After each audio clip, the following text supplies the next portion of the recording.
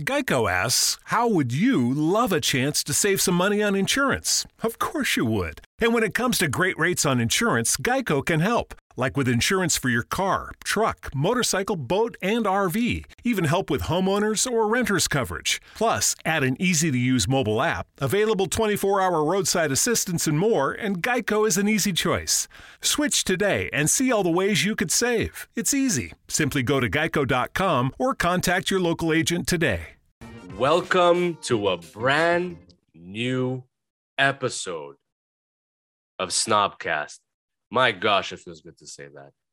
This is the reboot, the revival, call it what you will.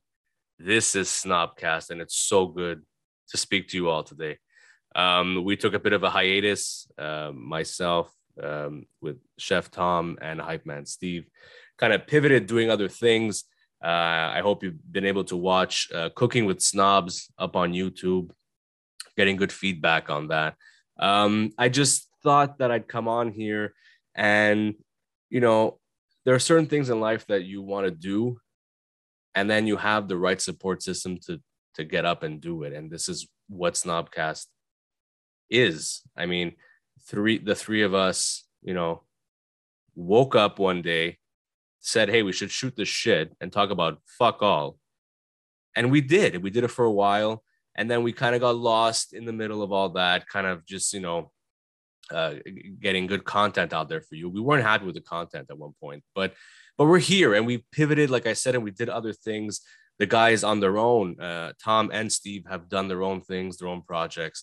I mean, I've done my own projects, kind of still sticking with the comedy, stand-up comedy stuff. And I mean, and then I said, I need to do something with SnobCast because SnobCast is my baby. Snob Media is my baby. So I need to do something, and this is it. And I think we're on the right path here. And so I'd like to come on here, you know, every week, talk about shit that's going on in my life, talk about movies, talk about comedy, talk about music. These are the things that I'm passionate about and the things that I know inside out. And I'm so happy you're still here for the ride, and I can't wait to keep on going. I mean, I never in my life would have thought to do a podcast on my own, but hey, here we are. It could work, it could not work. Who the hell knows? But we'll take it day by day, week by week. And I hope to be on here for as long as I can, for as long as you'll have me, with good talks, great guests, which we will have at some point. And I'll have the guys back. I'll have Tom and I'll have Steve back on here. There is no bad blood, just to be clear. I see them almost every day. I see them more than my family. So like, so just to give you a heads up, we're all good. Everyone's good. You can follow us all on social media. And that's it. I mean, I'm on here now because I want to start doing this. I need to kick my ass and do it. And this is what I'm doing. So this episode might be fucking about nothing. Like most of the time, most of our episodes were about nothing, but you'll get something out of it. And if I can push you to fucking, you know, get up and do something, well, then go out and do it. I mean, this is what happened with me. I woke up one day and I said, shit, I need to do something with the podcast. And I spoke to the guys and said, hey, what if I take it on solo, talk about movies and all that stuff that I know about, and keep it concise and keep it super small and like not long in length. So ideally, this would be what I would want to do is to come on here weekly and just talk for about 30 minutes, maximum 30 minutes. And it's kind of something that is being tested right now because a lot of friends of mine in comedy that are doing podcasts. And yes, I know everyone's grandmother has a podcast. I understand that, but some are really good. And I'm not saying that ours is great, but we enjoy doing it. So we hope that's what we give off when you watch us or when you listen to us. So, I mean, a lot of my comedian friends are doing this and they have the short podcast form and it's, you know, maximum, you know, 20, 30 minutes and it works for them. And we actually did that a few weeks ago with an episode for Cooking with Snobs. The last two episodes that we released are under an hour and we have had nothing but rave reviews about it because it wasn't so fucking long. So we took that and we said, okay, yes, the whole time that we sat there and we ate, We had great conversations with our guests, but maybe not everything needs to fucking air that way, you know? So we kind of give carte blanche to our editor and was like, hey, watch the podcast. We trust you and cut what you think needs to be cut. And that's what he did. And people were fucking like, hey, I was able to sit down and watch Cooking with Snobs in one sitting. I wasn't able to do it previously because the episodes were over an hour and I didn't have to watch it in 2 or 3 chunks. I could watch it. I sat down and I watched it all. And we love that. And this is why I want to just keep you, company in traffic, in your home, working from home, doing all these things. This is what it is now. We all got to adapt and pivot to the things that people want and for what you want for yourself as well. And I'm not here to fucking motivate you, but if I can, like I said, if I can kick your ass and get up and you do something, well, then go ahead and do it. You know what I mean? It's been an interesting, for me, it's been an interesting last year. Just a lot of self-discovery and a lot of changes in my life. One of the main changes being is that, I quit my full-time job, which was a family business. And I kind of did my own thing for a few months because I didn't know what the hell I wanted to do. I just knew I needed change. And here we are. Now I work my first ever corporate job, which I actually quite enjoy. But it's work from home and it's flexible and it's a different mentality. And it's something that I personally needed. And it kind of opened my mind to other things that I wanted to do, in the last year, we've also put on a few great comedy shows, produced some great ones. In July of last year of 2021, Snob Media produced the first biggest comedy show in the East End of Montreal. Up to that point, since the pandemic, we had sold out. I think it was 250 seats, and it was just so inspiring and overwhelming, and just there's not enough time. There's not enough time putting on a show to actually enjoy every aspect of it. You know what I mean? Because I produce, I host, and I get all the the comics to come and all that. And there's the whole backstage part of it too. That's like super complex, but you don't have enough time to actually enjoy the entire process. You know what I mean? And thankfully, a good friend like Lino Creatives, Lino Shortino, who was a fucking brilliant filmmaker, was there that night to capture it all. And why am I talking about a year ago? I'm just talking about because he brought everything together, and I'm so happy to have him on board for this new venture with SnobCast. So Lino Creatives, he's just the bomb. You could check him out on Instagram, Lino Creatives, and book him for a fucking, for all your projects. Why not? He's incredible. He works super well, and he's very professional. And he's kind of one of the guys I was like, hey, let's work together. Let's do something. And here we are. He's, pretty much producing SnobCast now. And it's so great to have him on board. I'm all over the map like usual. I'm just very excited to be behind the mic again. It feels so good. It feels really good. And just, if we've always been very open. This episode was not planned. I mean, I just wanted to test the waters to see if I got something to say. And here we are. We're fucking testing the waters and we're doing it. We're doing it, people. Aside from Cooking with Snobs, we've also got the concert goers with my good friend Jess out of Vancouver, which we will be starting off very soon. And it's a lot of fun. I mean, that covers the whole concert aspect of our lives and how we attend a lot of shows. Shows are back, and it's good. It's good to be back in a room full of people that love live music as much as I do. It's emotional. Like, the first show that I saw right after the pandemic, I saw Genesis here in Montreal, and as soon as the lights went off and the band was taking the stage, I bawled my eyes out. Like I had missed that feeling of the crowd just erupting. And there's no better feeling. And ever since then, the shows I've attended, I never take it for granted. I love every second of it. And I like to look around at the people and see their faces. And And just, I feel like bands now are a lot tighter than they were because they had so much time off, and they kind of, the way we're reconnecting with society is kind of like how they're reconnecting as a band, you know, because they, sure, maybe some of them got to perform, you know, over the pandemic together or practice, all that stuff. But majority of them were just, you know, alone at home. And I say alone, but like, you know, they were with their families. They weren't with their band members or whatever. So, and you can tell now going to shows that dynamics are different, that it's a lot tighter, and people and artists are happy to be back on stage. They're not doing it, you know, just to do it anymore. They had 2 years. They took the 2 years. They had to decide what they wanted to do. Some of them retired, some passed away, some are back. So like, that's just, you know, in times like these, we tend to, you know, live again. And it's nice to see that everyone's back. And um aside from that, I mean, I've been watching some great movies. And I want to talk about something that I watched recently, just to give you a little bit of a what's going on in his life. I watched this incredible film from 2002, directed by Todd Haynes, called Far From Heaven.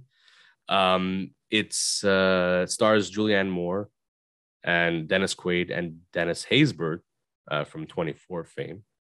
But it just opened my mind. I had never seen it, one, and I know my mother had seen it like when it came out, because we used to go to the movies a lot together when I was growing up. And we used to split movies. I used to go see something and she would go see something. So she went to see Far From Heaven, and I remember her loving it. It's such a sweeping, like, romance film. It's a romance film, but it's also like very dark, and it's set in the 50s in Connecticut. You know, Julianne Moore befriends this African American, and everyone's just side-eyeing her, like, what the hell is up with this girl, you know? And at the same time, Julianne Moore's husband, played by Dennis Quaid, is harboring this huge secret that I won't give away if you haven't seen it. But it's I didn't expect it, and I feel like films like that aren't really made anymore. And it was just so beautifully shot. You know, like I said, it was directed by Todd Haynes, also written by Todd Haynes. It was nominated for a bunch of Oscars in 2002.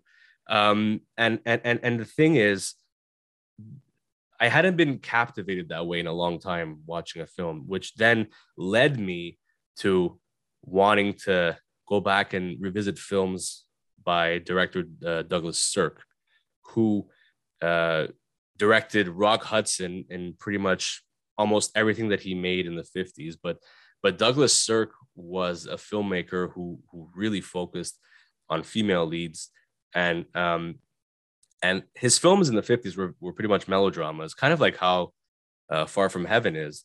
But in the 50s, melodramas were just frowned upon. Like, so he would release films and they would get shit reviews. People would go see them. They would flock to go see them because it had Rock Hudson and Jane Wyman and people like that. But critics hated the movies, which is so fucking weird, because if you think of it nowadays, you look at those films by Douglas Sirk, a lot of them are up on Criterion. If you're not familiar with Criterion, it's Criterion Collection. They preserve, you know, certain films. There's like thousands of titles now, but it's a expensive habit to buy it from them. But it's you never fucking, you know, never disappointed. So Criterion Collection took a lot of those Douglas Sirk films from the 50s and remastered them and restored them, and now they're available to purchase again. But those films nowadays are considered masterpieces of the time, you know, and it's just so weird how, you know, now we watch a film from the 50s and you're like, shit, this is a masterpiece. Back then in the 50s, they were watching it and they were saying, this is fucking garbage. You know what I mean? And I don't think anyone really commanded a scene like Douglas Sirk for romance films, because there's so much tension and so much just invigorating looks that the actors give one another, and it's like, holy shit, how was this even overlooked at all? films by Douglas Sirk, by the way, that you should check out is All That Heaven Allows, Imitation of Life, which happened to be the last film he ever directed, which was in 1959. That was just the last film he decided to make, but he died only later in the 80s. Written on the Wind as well, and I think I'm 98% sure that all of these have Rock Hudson in them. But those are three films that I really resonated with while watching Far From Heaven, because I said, holy shit, there's so many, similarities. And then when I am so captivated by film, I tend to research it after. And by researching, it turns out that some of the essays did mention that Todd Haynes took from Douglas Sirk. Everything comes full circle in the end, right? And just a bunch of films that you should really check out. Why is Johnny talking about a romance film? Because I like it. And I haven't, like I said, it's all about captivation for me. And there are so many films that captivate me, but there was something about Far From Heaven that I'm still thinking about today. Oh, holy shit, how did I forget about this? The score by Elmer Bernstein. Rest in peace, dude. What a score. And I think he didn't win, but he was definitely nominated for an Oscar for that. And but holy shit, like he got the era down to a T. And there's so many great scenes with the lighting and like with bisexual lighting that wasn't even fucking around back then. You know what I mean? That term wasn't around in 2002. Like bisexual lighting without it being bisexual lighting. If you don't know what bisexual lighting is, I'm not gonna explain it, but just Google it. And you'll be like, oh shit, I've seen so many things that have this lighting in it, but that's what it's commonly referred to now. And it's just such a beautiful, beautiful film. Yeah, it's tough. It's a tough film. It will not make you feel good, but it's just so beautiful. And for me, that's what the film is all about. It's just like how I can watch something and just get so fucking into it. And I love thinking about films for days after I've seen it. Like if I watched, like for example, I watched Far From Heaven a few days ago, I'm still thinking about it today. And I love that about movies. That's what movies are all about. That and movie magic. Movie magic for me is like, for example, Jurassic Park that I rewatched recently with some friends. That excitement is still there when I watch it. Now, I need to go back and rewatch Far From Heaven, which I won't do right now because I need it to simmer out and phase out kind of because my head is so into it, But I do think that films of that caliber are the ones that keep us going to the movies, are the ones that we have some sort of hope that there will continue to be films of that caliber to draw us in. And I mean, it's so fucking great that, okay, fine, this is a film from 2002, and I'm talking about Douglas Sirk, who made films in the 50s. But in recent memory, I mean, films that really grabbed you, I mean, let's go with La La Land, for example, that I do think was the best film of that decade. It has everything about it that is just so magical, and it just brings you into the old Hollywood musical fucking, world. And like, why wouldn't you want to be brought into that world? It's as much as La La Land, again, is another depressing film. If you think about it, at the core of it, I can't really remember a film that made me feel that way. I did recently watch Everything Everywhere All at Once with Michelle Yeoh, and a film by the Daniels, which was incredible. That I watched it alone in an empty movie theater, me and my popcorn. Nothing could have been better in those 2.5 hours that I watched that film. And if you haven't seen it yet, go and do it. Everything Everywhere All at Once. It's just such an incredible film. And like, there's action, there's drama, there's romance, there's everything is just so exciting. Okay, not so much romance, but definitely like action and comedy for me. It's a great blend of things that make me feel good. And and this was a film that really took me on that journey, and I really loved it.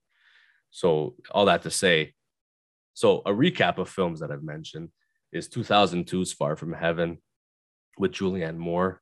The films of Douglas Sirk, for example, All That Heaven Allows, Written on the Wind, Imitation of Life, Magnificent Obsession. That was the other one I was thinking of by Douglas Sirk with Rug Hudson as well. And then, of course, more recently, La La Land and Everything Everywhere All at Once. Just incredible, incredible films that will stand the test of time for me. And you can disagree or, think I'm crazy, but I'm telling you that in fucking 50 years from now, we will still be talking about these films. And that's the beauty of filmmaking and the beauty of watching films and having films that bring you into their lives. Film is like therapy for me. It always has been, which is why I enjoy going alone to see a movie, because I'm just brought into this other world. Whether the movie is shit or it's fantastic, I'm easily just as enthralled going to sit in a dark room with my popcorn and just letting go of everything else. That is the beauty of it. So that being said, I think this concludes this new first in quotations, but episode of the SnobCast revival, reboot, whatever you want to call it. I think that's what we're gonna do here from now on. We're on the right path, right? I mean, let's release this episode and just fucking see what happens. I mean, I love it. And this was a lot of fun for me, and I just hope that you keep on listening, you keep supporting us, Chef Tom, Hype Man Steve, Snob Media, and all of our collaborators we've had all over the time, excuse me. And of course, give a shout out to Lino Creatives, who's doing all this behind the scenes. But it's a time now. Things are opened. It's time to kick ass. Do that thing that you love, and I'll just keep watching movies. I'll keep going to live shows. I'll keep listening to music and giving you the 411 and whatever the fuck's going on. You know what I mean? I love doing this, so I'm telling you, the full circle moment here is do what you want to do. Get up and fucking kick ass, and that's it for this week on SnobCast. We hope to see you again next week. Ciao.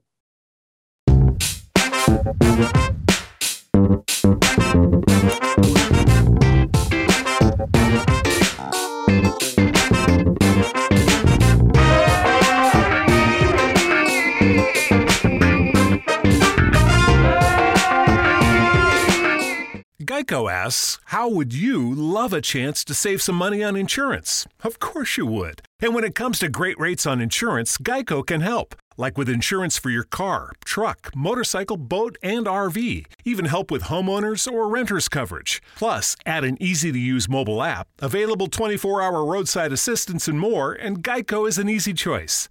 Switch today and see all the ways you could save. It's easy. Simply go to geico.com or contact your local agent today.